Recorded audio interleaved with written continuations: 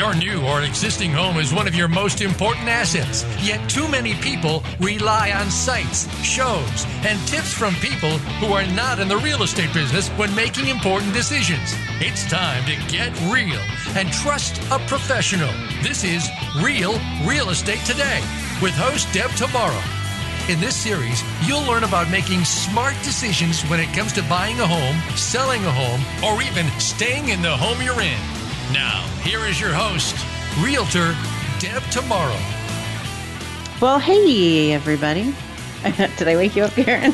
No, it's been a while since I feel like I've been here with you. We say that every show. I think know. We've got a little slacker thing going on right now.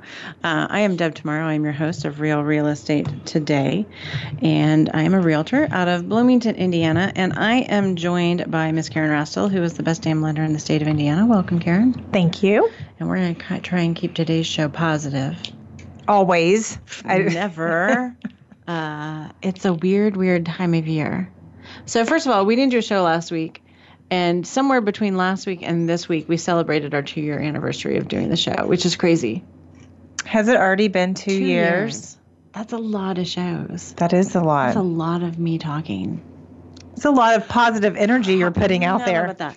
But probably enough of me talking to last anyone a lifetime. So if you have any real estate questions at all, there is lots of good information. You can find me on iTunes. And also, we're in the process of taking the shows and putting them on a YouTube channel. And so there's some good information there, too. So I definitely recommend that you go there. I've been having more and more people using that as a resource, and that's pretty exciting. I'm happy for that. So we are in the midst, in the Bloomington market, Bloomington, Indiana, of kind of our height of our selling season. We start a little bit earlier than other places around the country. Maybe other college towns are similar, but we're primarily a university town. So everything starts a little bit earlier because we tend to shut down in the summer because everyone kind of goes their separate ways for a few months. So we are in a really annoying and frustrating seller's market. Other big news, this is related too. Indiana just started about 2 or 3 weeks ago allowing liquor sales on Sunday. So if you're not from Indiana, you could go into a restaurant and buy a drink, but you cannot go into a grocery store and buy anything. Right. So how do we survive that? I don't know. There's a lot of planning ahead. I will tell you, it has always been a law since I can remember. Right. So, yeah. So I think that they were actually going to, the law had been passed and it was going to start in July. And then I don't know what happened, but one day in February, they were like, yeah, we're going to start at March 7th. Okay.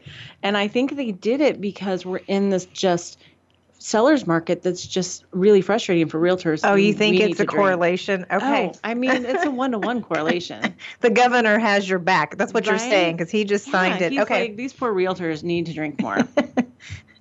So let me tell you what happened over the weekend. You actually already know. Rachel did not get the story, though. And Rachel, associate producer extraordinaire, is here. So she's heard some bits and pieces. So a lot of insane things happened this weekend. We had this big ice storm, sleet, slush, snow, everything. Insane, right? I'm driving all over a county here and there, showing houses that are already sold, but the realtors aren't telling people that they're already sold. So people are getting excited and then dreams are dashed. And, we all need to be a lot kinder and smarter with each other. But anyways, on top of all of that, I get a text from someone. I'm going to try and change names to protect the innocent. But we've talked about this on the show before, that a lot of sellers have security systems, security cameras in their homes these days. And I think everyone needs to be aware. I'm always ultra aware. If I say something negative about the house, I kind of follow up with it. But it's a really nice house because you never know who might be watching or whatever. I had a realtor bring her lunch into one of my listings, scheduled a showing, showed up with clients, sat down at the dining room table and proceeded to eat her lunch while her clients walked around the house. I know. My mouth is wide open. I can't believe that. But, while you were saying that, I think the Today Show just ran something last week. Yeah, just here in the last couple of weeks on the same thing about having, when you're having open houses, or it could have been our our NBC affiliate here. Mm-hmm. But anyways, just reminding people that you could be on camera. Crazy. I was so disappointed, and it was just sort of an embarrassing call to get. But anyways, my clients had a fabulous attitude about it and thought it was hysterical. Of course, they're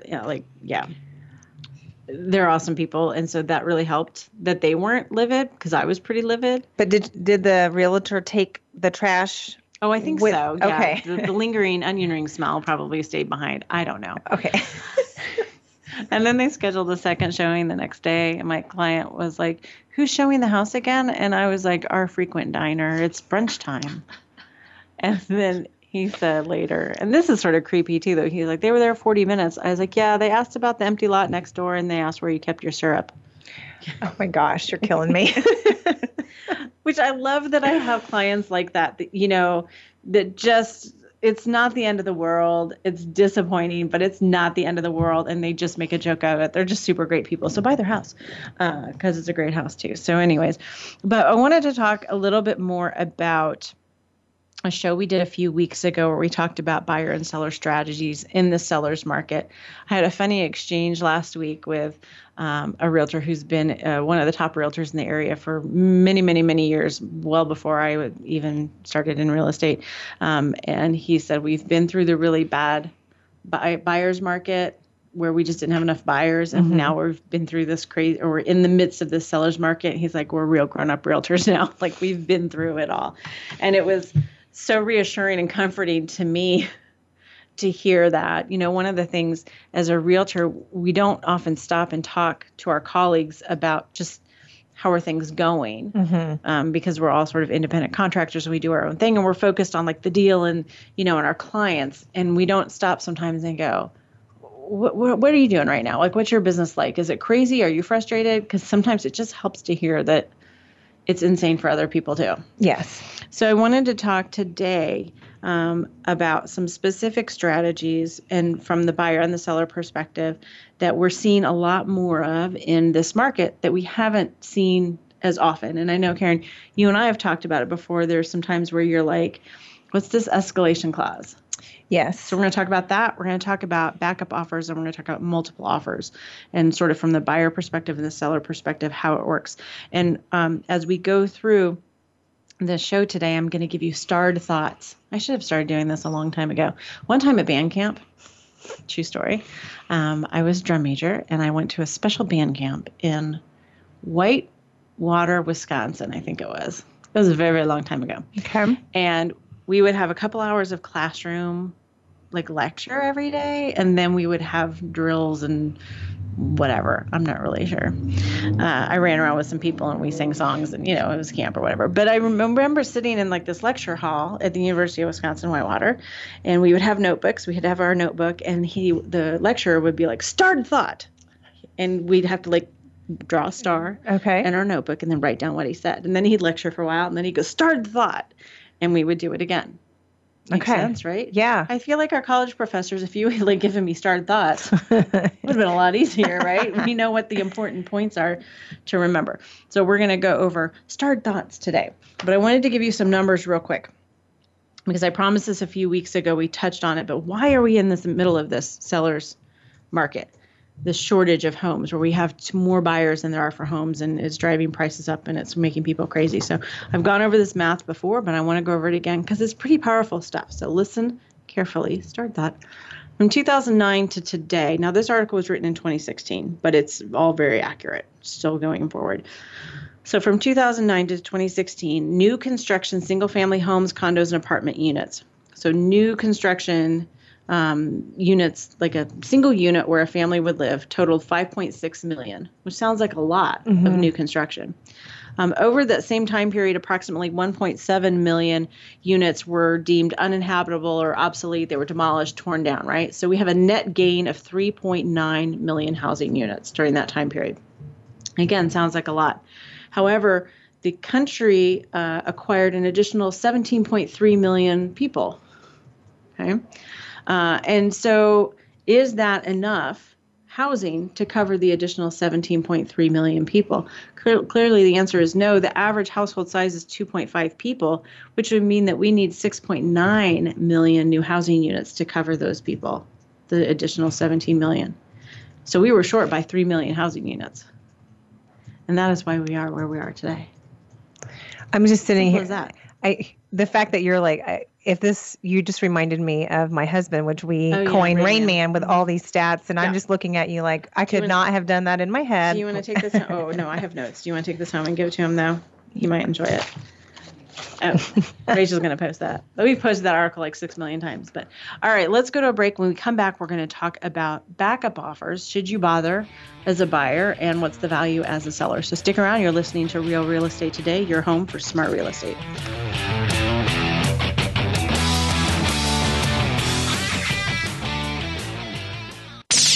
The Internet's #1 talk station. #1 talk station.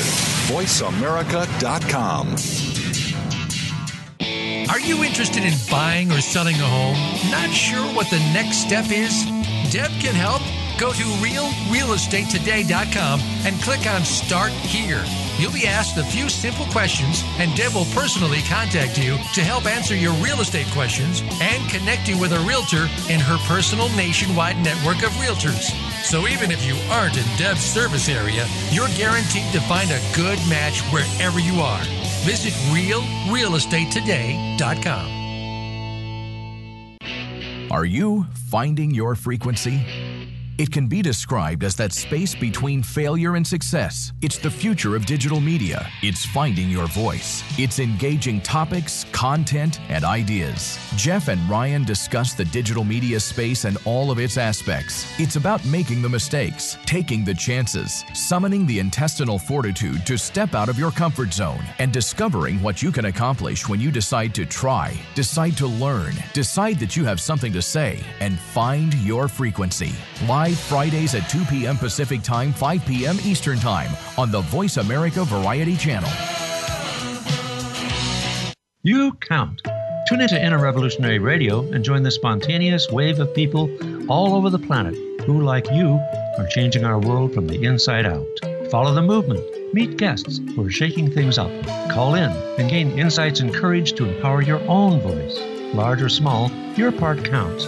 So join us. Co-hosted by Helen Hillocks, Todd Benton, and Chris Reeves. Inner Revolutionary Radio airs live every Thursday at 3 p.m. Pacific Time, 6 p.m. Eastern, on the Voice America Variety Channel. Streaming live. The leader in Internet talk radio. VoiceAmerica.com.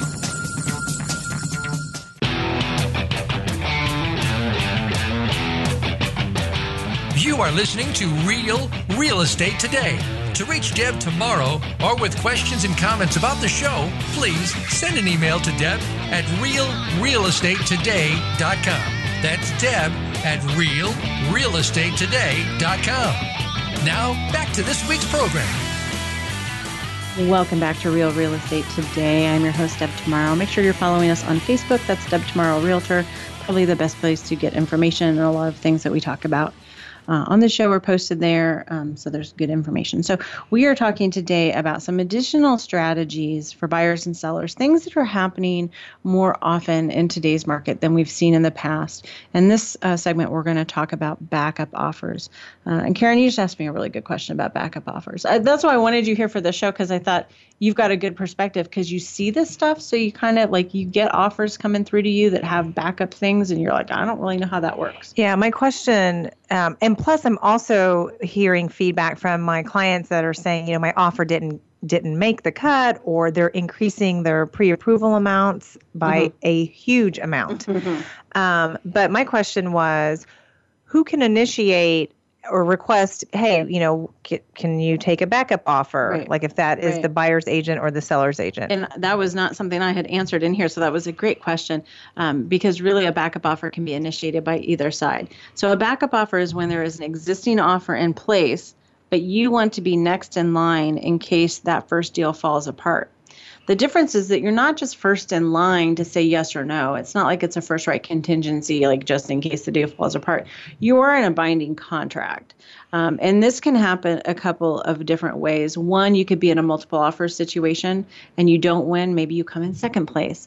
The seller might say, sorry, we took another offer. Would you like to be backup? Mm-hmm. And then you usually in our market, we kind of do it verbally in the sense of we have that conversation and then we draw all the paperwork up because we're not going to waste time doing the paperwork if, right. Nobody really wants to do it. So, the seller can say, would you like to be backup? And then we do the paperwork. Or the buyer can say, I've done this. I did this last week. Hey, well, the seller, we knew we came in second place. Hey, will the seller consider us as a backup? And if the seller says, sure, I'll take a backup, then we do the paperwork. And I don't know if this is on your list. Mm-hmm. For later in the show, but if you are a buyer and they have accepted it as a backup, yes, then you should not be looking for other homes. You should be, but we're going to get to that. Okay. Because I just, had this happen last week too. So what's important to understand, and the backup offer can also come into play further down the road. So I have taken to, you can't find a house for a client. What just went pending? What just got an accepted offer? Could we get in as a backup? Mm-hmm. And one of the things I tell people is if it's been a couple weeks, then the deal's probably pretty solid. When they fall apart, it's usually within the first week or so. So you can come in as a backup sometime after the fact as well, even, if there wasn't a multiple offer. But the most important thing to understand is that you are dealing with a contract here, a binding contract. And so the example that I had last week, let me see if I can recreate it because there's so much stuff that's been going on. We ended up being a backup offer. So there were multiple offers. The seller decided to go with a cash offer, no inspections, which is crazy. Don't do that. And a quick close, 2 weeks. And our offer was higher, but the seller was totally on board with the whole cash. And, I get it. I mean, mm-hmm. I don't necessarily blame them. But so we said, well, hey, can we be backup? Sure, we did the paperwork. We keep looking for houses because we're not going to suspend our search for a couple weeks. But we had to be ready to rescind our backup offer very quickly. So what happened was we found another house. We made an offer. We negotiated it. The second that we got an accepted offer, I fire off an email to the agent of the house that we had the backup on. Mm-hmm. And we said, we're out. It was backup. He was like, that's funny because my buyer's getting ready to walk. Oh my gosh. Okay. Quick close, cash, no inspections. I don't know what happened there. But we were out and we were in a binding contract on another house. So there's no way. They were like, well, you want to get back in on this? And I'm like, I can't. I've got a binding contract over here that I can't kill that without putting my buyer at risk of, breaching contract. We're not going to do that. I don't play that game. So then they had a second backup and they went to that, but those people were out for some reason too. I don't know why. So the house ended up going back on the market. Oh, yeah. Kind of that's the kind of crazy stuff that's going on. So let me give you a little vocabulary lesson on, because that's one of the things I think we start talking about things and people are like, I don't even know what you mean. So here are some terms that will come into play if you are thinking about doing a backup offer. There is the primary offer. That's the current offer that's in place, that's active. And then there are your backup offers, and you may have a first backup and a second backup. And I would imagine, God bless the realtors on the East Coast, the San Francisco area, where things are 20 times crazier than they are here. I don't know how they do it. They must all be alcoholics or something. I don't know. So primary offer, backup offer. I use the word rescind. That means you take back your offer or you withdraw it. So there are certain circumstances you can do that. So you can withdraw. So the nice thing about a backup offer is that you can withdraw that at pretty much any time. If you find another house. The most terminology in the backup offer says that it can be terminated at any time by the buyer.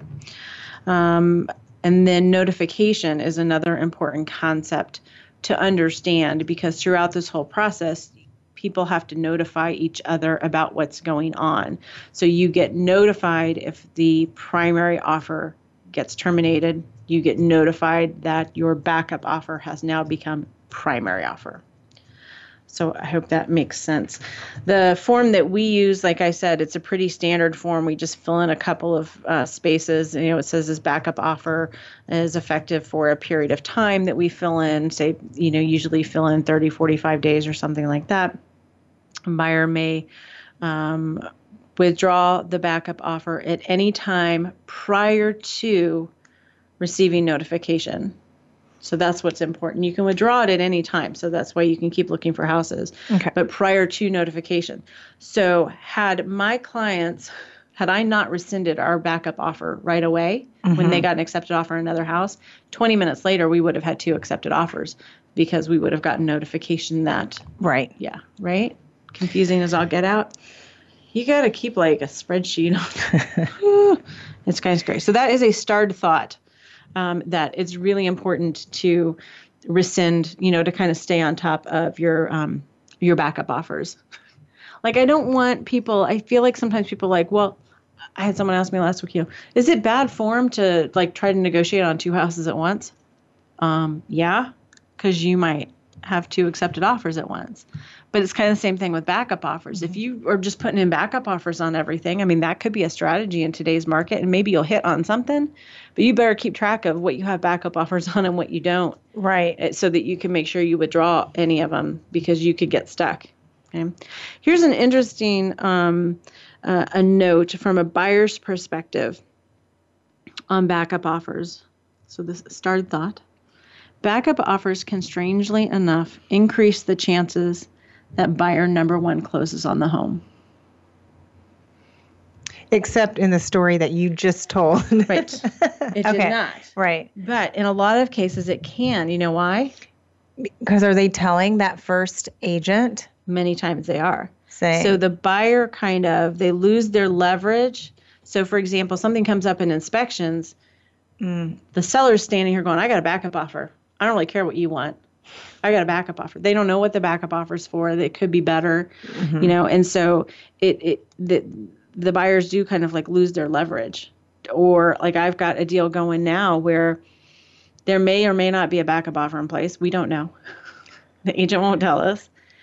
But we were hoping to get a couple extra days, an extension to close. And they're saying no. And if there's a backup offer in place, then we probably don't have any leverage because they can just turn around and close with the backup offer. So it's really important to understand as the buyer, if there's a backup offer in place, especially, don't think you have leverage, because you really don't. And I have certainly seen situations where the backup offer is significantly better than the offer that's in place. And that's a really hard bullet to bite. But in that case, would you still, on behalf of your buyer, go back after an inspection or in an inspection response and just ask, whatever they're wanting, and at least ask, and they can come back and say, like you said earlier, nope, I don't really care. I've got a backup offer. Yeah, and they don't have to. So this is something that people don't really understand. At least the way that we negotiate in our market, the seller can't kill the deal in inspections. All they can say is, no, we won't do that. And then it's up to the buyer to walk away or not. So one of the questions I get is, say we missed an offer by a day. So we got an accepted offer. And my buyer's, well, what can we do? I mean, we can offer more. It's but there isn't really anything you can do because the seller is in a binding contract. So the buyer would have to miss something. I had this conversation with an agent a couple of days ago. I said, well, maybe the buyers will not turn the earnest money in time, and then we can get our foot in the door. That's the kind of thing you're hoping for. And it's so rare that it happens. And the other thing to think about, too, is that if you're a buyer, if you have a backup offer and the first deal falls through, it's probably because of inspections. Is that a house you want? I don't know. That's, certainly something to consider. I think in our market, we are having a lot of buyer's remorse and people just walking away, but a lot of it is just typically it falls through because of inspections.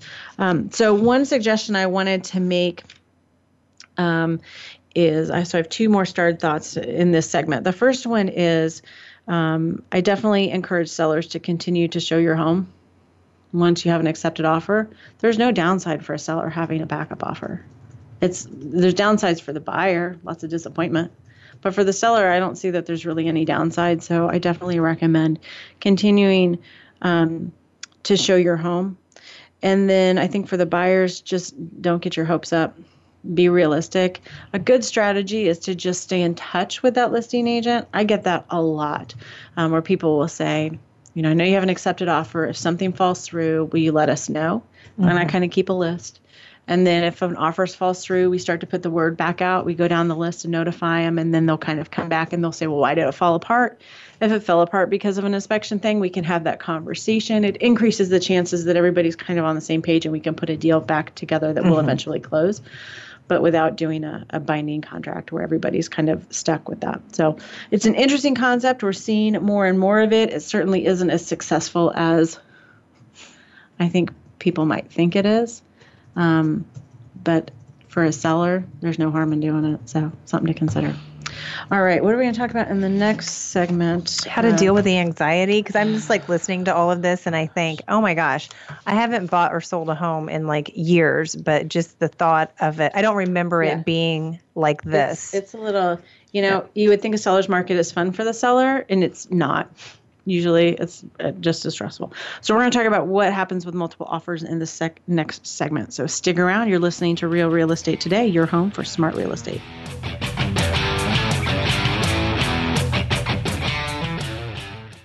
Streaming live, the leader in Internet talk radio, VoiceAmerica.com. Are you interested in buying or selling a home? Not sure what the next step is? Deb can help. Go to realrealestatetoday.com and click on Start Here. You'll be asked a few simple questions, and Deb will personally contact you to help answer your real estate questions and connect you with a realtor in her personal nationwide network of realtors. So even if you aren't in Deb's service area, you're guaranteed to find a good match wherever you are. Visit realrealestatetoday.com.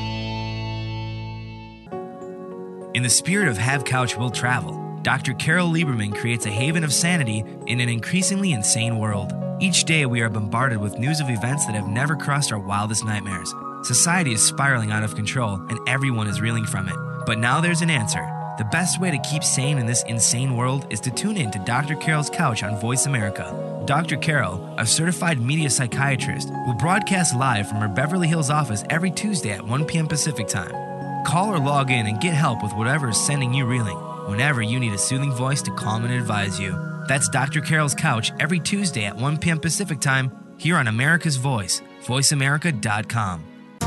What if there was a radio show that could demonstrate how we can cut your taxes in half without diminishing needed government services? One that could explain how to create tens of millions of jobs at no cost to taxpayers, as well as fantastic yet easily affordable health care. Side effects include cutting crime rates nationwide, providing better education for our children, international peace and harmony, and protecting your private personal data from government intrusion. Tune in to Libertarians Working for You with Arvin Vora, Tuesdays at 8 p.m. Eastern Time, 5 p.m. Pacific Time on Voice America Variety. Tune in to The Patricia Raskin Show on VoiceAmerica.com every Monday at 2 p.m. Eastern Time and 11 a.m. Pacific Time. This is the program that helps you turn obstacles into opportunities, challenges into solutions, and find answers to tough questions with the award-winning powerhouse voice of radio, Patricia Raskin. So tune in and call in to The Patricia Raskin Show, Mondays at 2 p.m. Eastern Time and 11 a.m. Pacific Time, right here on the Voice America Variety Channel. The Internet's #1 talk station. #1 talk station. VoiceAmerica.com.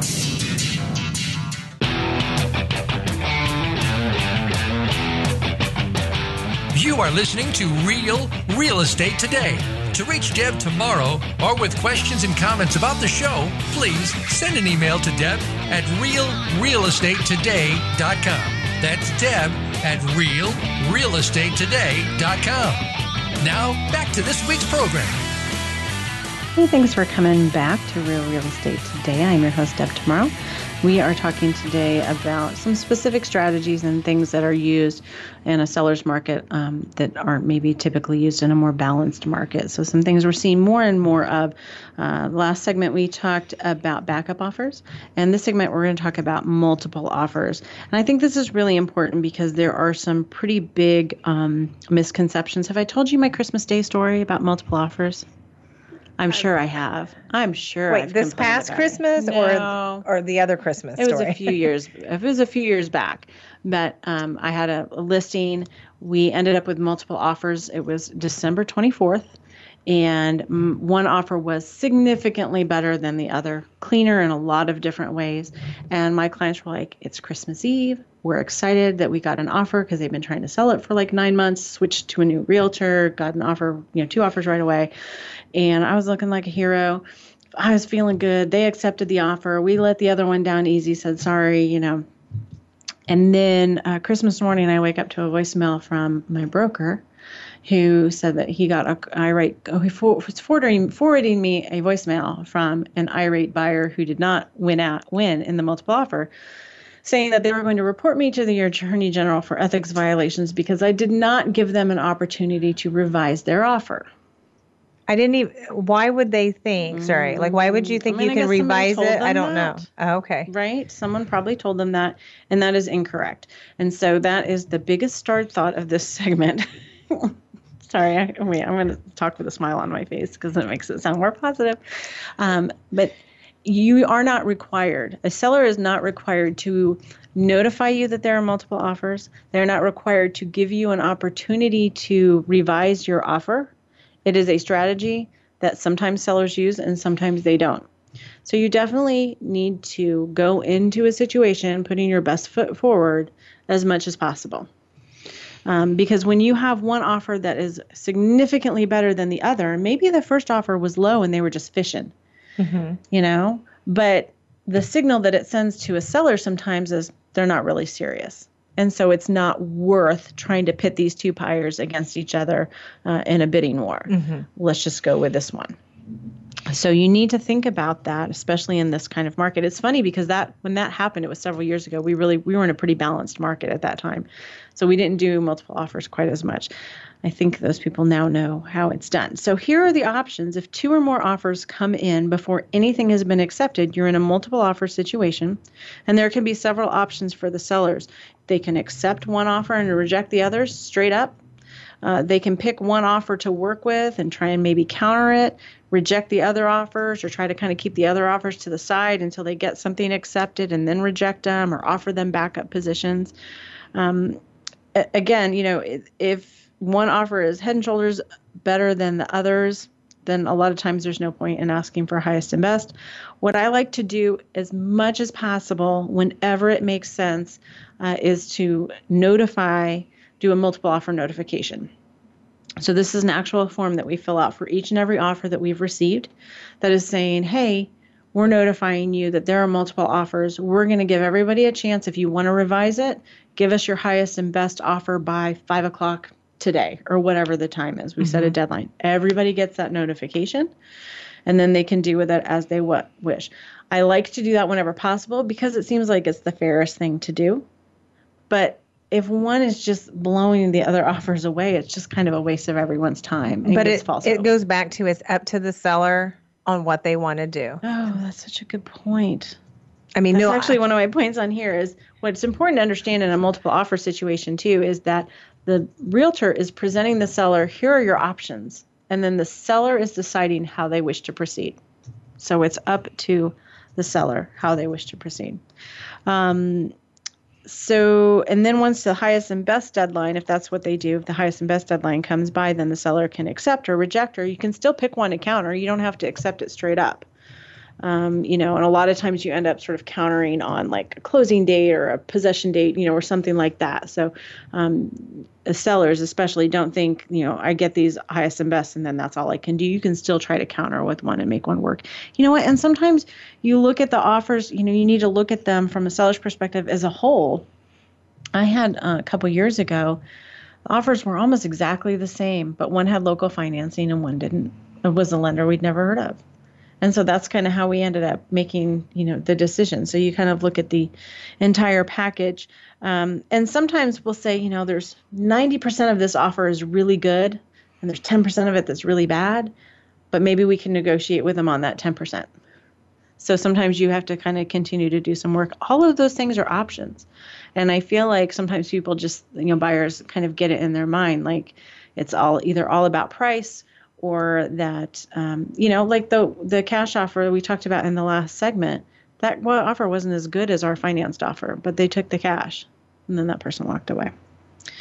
So highest and best notification can give you the opportunity to put your best foot forward if you haven't already, but it can also drive the price higher, obviously, than what you maybe originally wanted to pay. So I definitely caution people to not get caught up in the drama of it.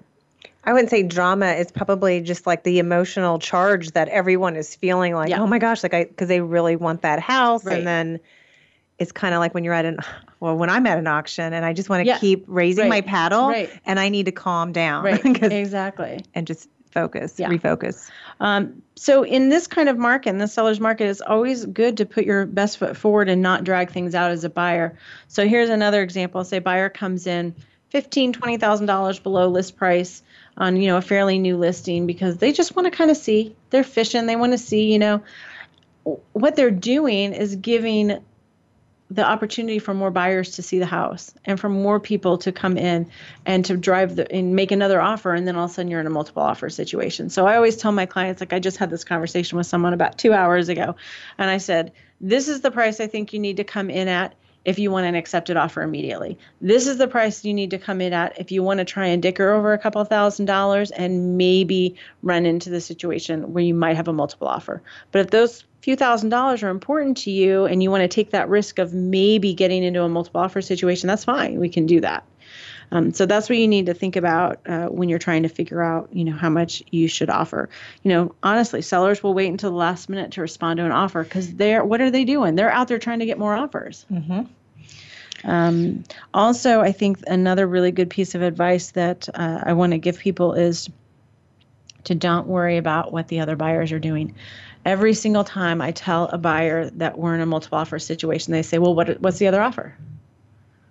They're not going to disclose that to me, right? Because that's not in the seller's best interest because the seller wants everybody to think the best offer is $10,000 over list, or if you're in the Bay Area, $50,000, $500,000 over list or whatever.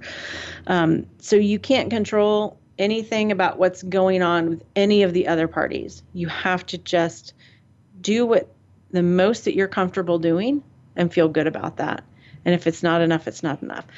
I have a lot of clients who say, if it's meant to be, it's meant to be. And I'm always like, okay, they're those kind of clients. That's good, because they kind of get it. It's just, you can't force it. You cannot force it to happen sometimes. Mm-hmm. You can just put your best foot forward and feel good that you did the best that you could possibly do. That reminds me of rate locks. Sometimes people will lock in their interest rate and then like a week later say, if I would have locked in today, what is it? And I'm like, we're not even going to go there. I don't know. Chances are it's slightly higher, but why are we talking about that? Let's keep going towards the closing date. I would say when you get an accepted offer on a house, first thing I need you to do is delete the Zillow app off your phone. Stop looking at houses because that's not helping. My best advice, starred thought, for a seller is to just be kind and don't be too greedy.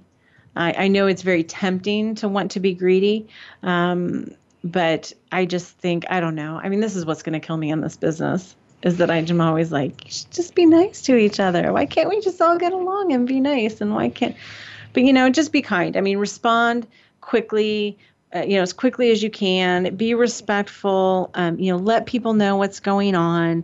Don't drag it out, because if you've got multiple offers and there are people that are, excited, and I always say from a realtor perspective, someone's going to be pissed off at me at the end of this transaction. I'm going to have to say no to somebody, and you just kind of have to toughen up to that. But be as kind as you possibly can be. I think that's really important. Let's see, we already went over that point. See, I put it right here at the very end. It's important to understand the listing agent's job is to help the seller get the best possible outcome from the sale of their home. They aren't trying to be asses usually. There's a few, I can tell you who. But they're trying to represent the seller. And I think that people need to understand that as well. Sellers and buyers are sort of naturally conflicting goals. So it always makes it a little tough. But if you're kind to each other and respectful of each other, then I think you're good. Let's see. Does that pretty much cover the... Oh, yeah, I have another point. Sorry. Talk amongst yourselves. This is another one I get a lot. Is there really another offer? We don't know because you don't have the seller's agent doesn't have to disclose, right? We don't ever ask for proof. But I will tell you that I strongly believe it's an ethical violation to lie.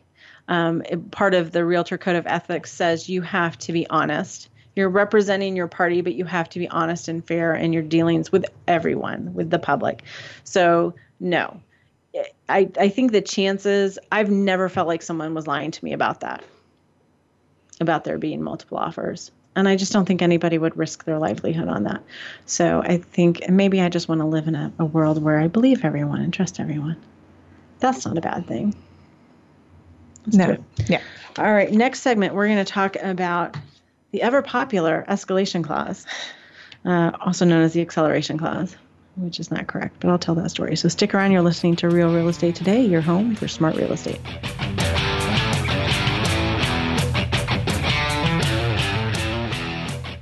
Stimulating talk. It gets those synapses in the brain firing really fast. All the time. The #1 internet talk station where your opinion counts. VoiceAmerica.com. Are you interested in buying or selling a home? Not sure what the next step is? Deb can help. Go to realrealestatetoday.com and click on Start Here. You'll be asked a few simple questions, and Deb will personally contact you to help answer your real estate questions and connect you with a realtor in her personal nationwide network of realtors. So even if you aren't in Deb's service area, you're guaranteed to find a good match wherever you are.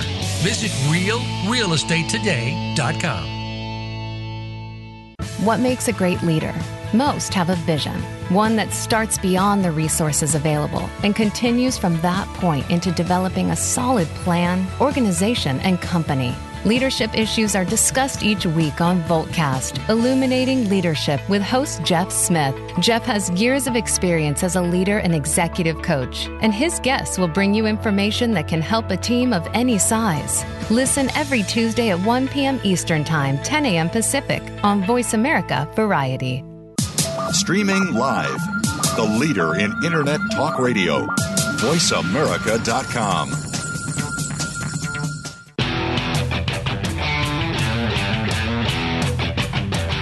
You are listening to Real Real Estate Today. To reach Deb tomorrow or with questions and comments about the show, please send an email to Deb at realrealestatetoday.com. That's Deb at realrealestatetoday.com. Now, back to this week's program.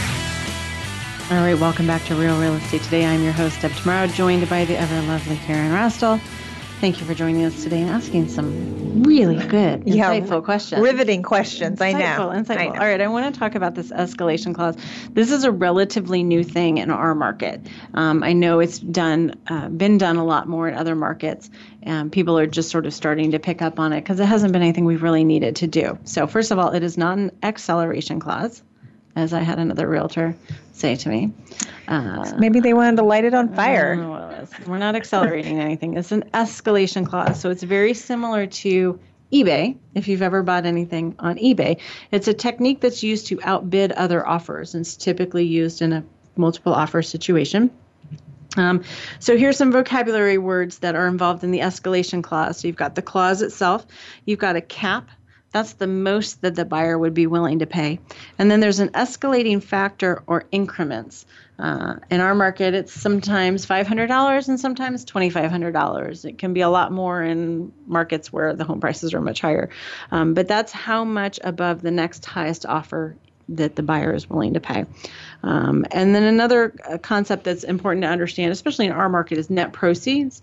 So when we talk about I'm willing to pay $500 more than the highest offer you have, when we say highest offer, that means the highest offer in terms of the seller's net. So if there's like closing costs and things like that, we have to do some math. Not just the purchase price. Not just the purchase price, but kind of a net. Yeah.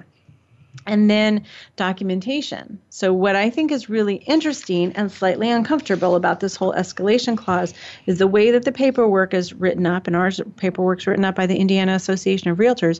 It does say that the seller has to provide the buyer with proof of what the next highest offer was. You can't just make up an offer. Okay. Or have like your friend write an offer. You know what I'm saying? I mean, It's got to be a legit offer. And so everybody needs to feel comfortable that it's a legit offer. So the documentation is a copy of the other offer? Usually, yes. The entire thing. Okay. Yeah. And I usually try and black out names or, as much as possible, try and kind of keep some, but that is part of the deal. So that's basically how it works. If there's multiple offers, usually the way it works is if there's multiple offers and a seller calls for highest and best, then you would write an offer, say, okay, I'm going to offer you $145,000. However, I'm attaching this amendment that is an escalation clause. And that says, if 145 isn't the highest, if you have an offer that's over 145, I'll pay $1,000 more than your highest offer. And I'll say up to $155,000. Okay, and then the seller, if that's the highest, the seller will come back and probably just write a counter offer up and say, okay, I'll take your offer at 152 or whatever. So my question would be if I'm the buyer and I got my offer accepted through that escalation clause. Yes. And what if I'm doing financing and the appraisal comes back and it's less than whatever that number is? Yes. Do I still, like typical buyers, can still try to renegotiate that price? You still have an appraisal contingency. Okay. That's still in effect. Okay. So, and on the form, you can fill out and say, I'll pay for it regardless of what it appraises, but typically we don't do that. Okay. And you can have multiple escalation clauses. That's a fun one. I had one a few weeks ago, and there were 3 offers, and they all had escalation clauses. So you have to kind of lay them all next to each other and be like, okay, that one's higher than that, and it pushes everybody up to their highest point of the escalation clause and then the next highest one. It can get a little crazy. We don't see that too much, but that happens. Now, from a buyer's perspective, what's the downside to that? There's a pretty big downside to this. There's a lot of discussion about this from time to time. It's hard for me to think of it, but I think of the lending side. Like the downside is that you could be paying a lot more for your house and it may not appraise for that much. Right. And then you're right back at negotiations. Yeah. What the purpose is of the escalation clause is to kind of ensure that you pay as much as you need to, but not too much.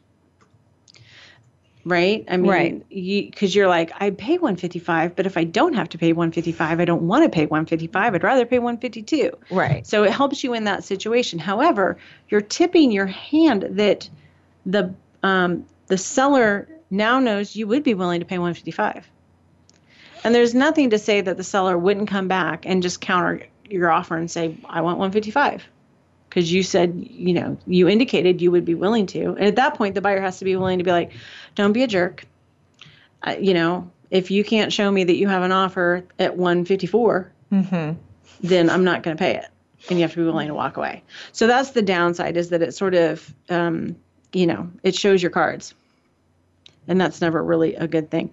But on the flip side, it also shows the seller that you're serious and that you want to, make the best offer possible.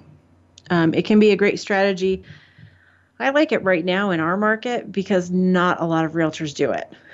And sometimes you present it in the listing agent's like, I'm not sure what I'm supposed to do with this, because it just wasn't something that was done until like last year.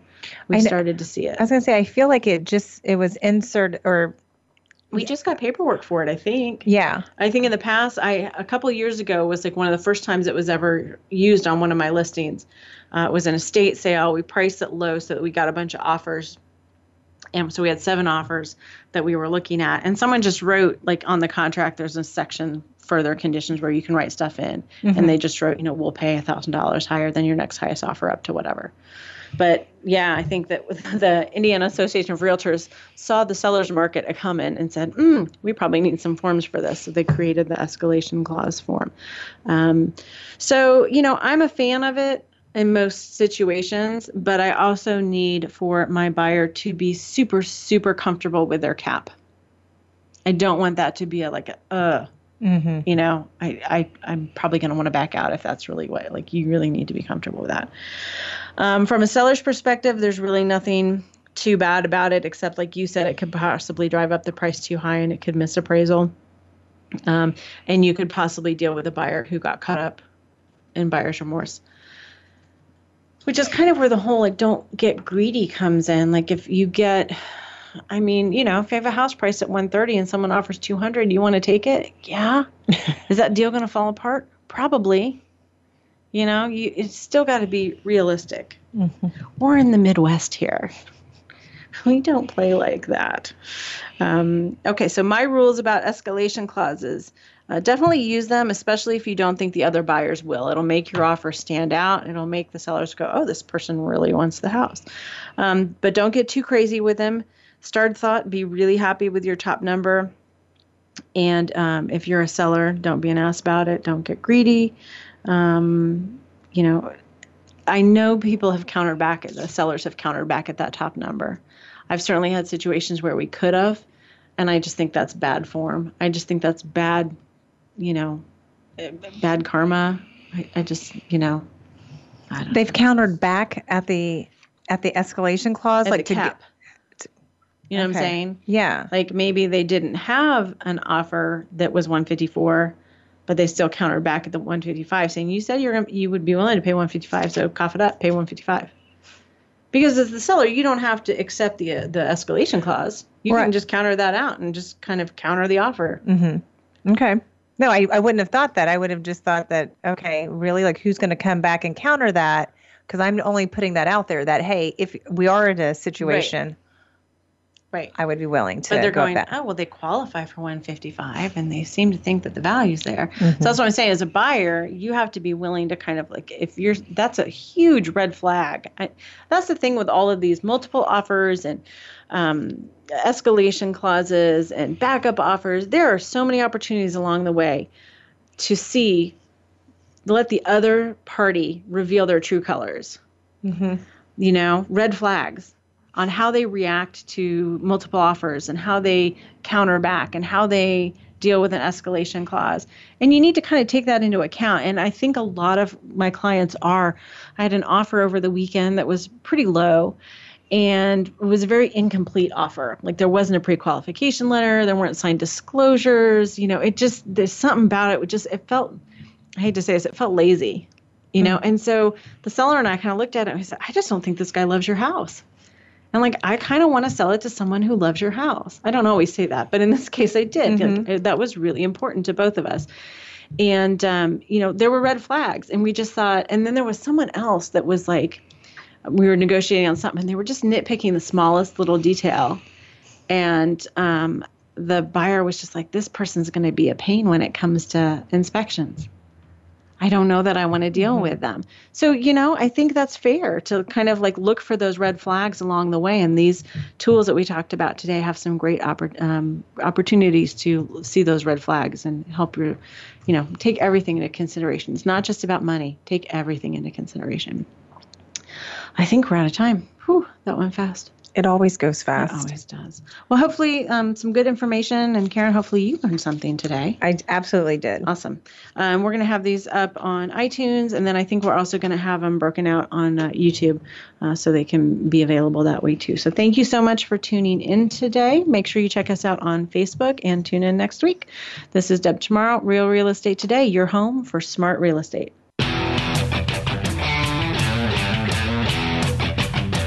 Thank you for tuning into Real Real Estate Today. Please join your host, Deb Tomorrow, for another edition every Tuesday at 12 noon Pacific Time, 3 p.m. Eastern Time on the Voice America Variety Channel. Until next week, take care of your home. It's one of your most important assets.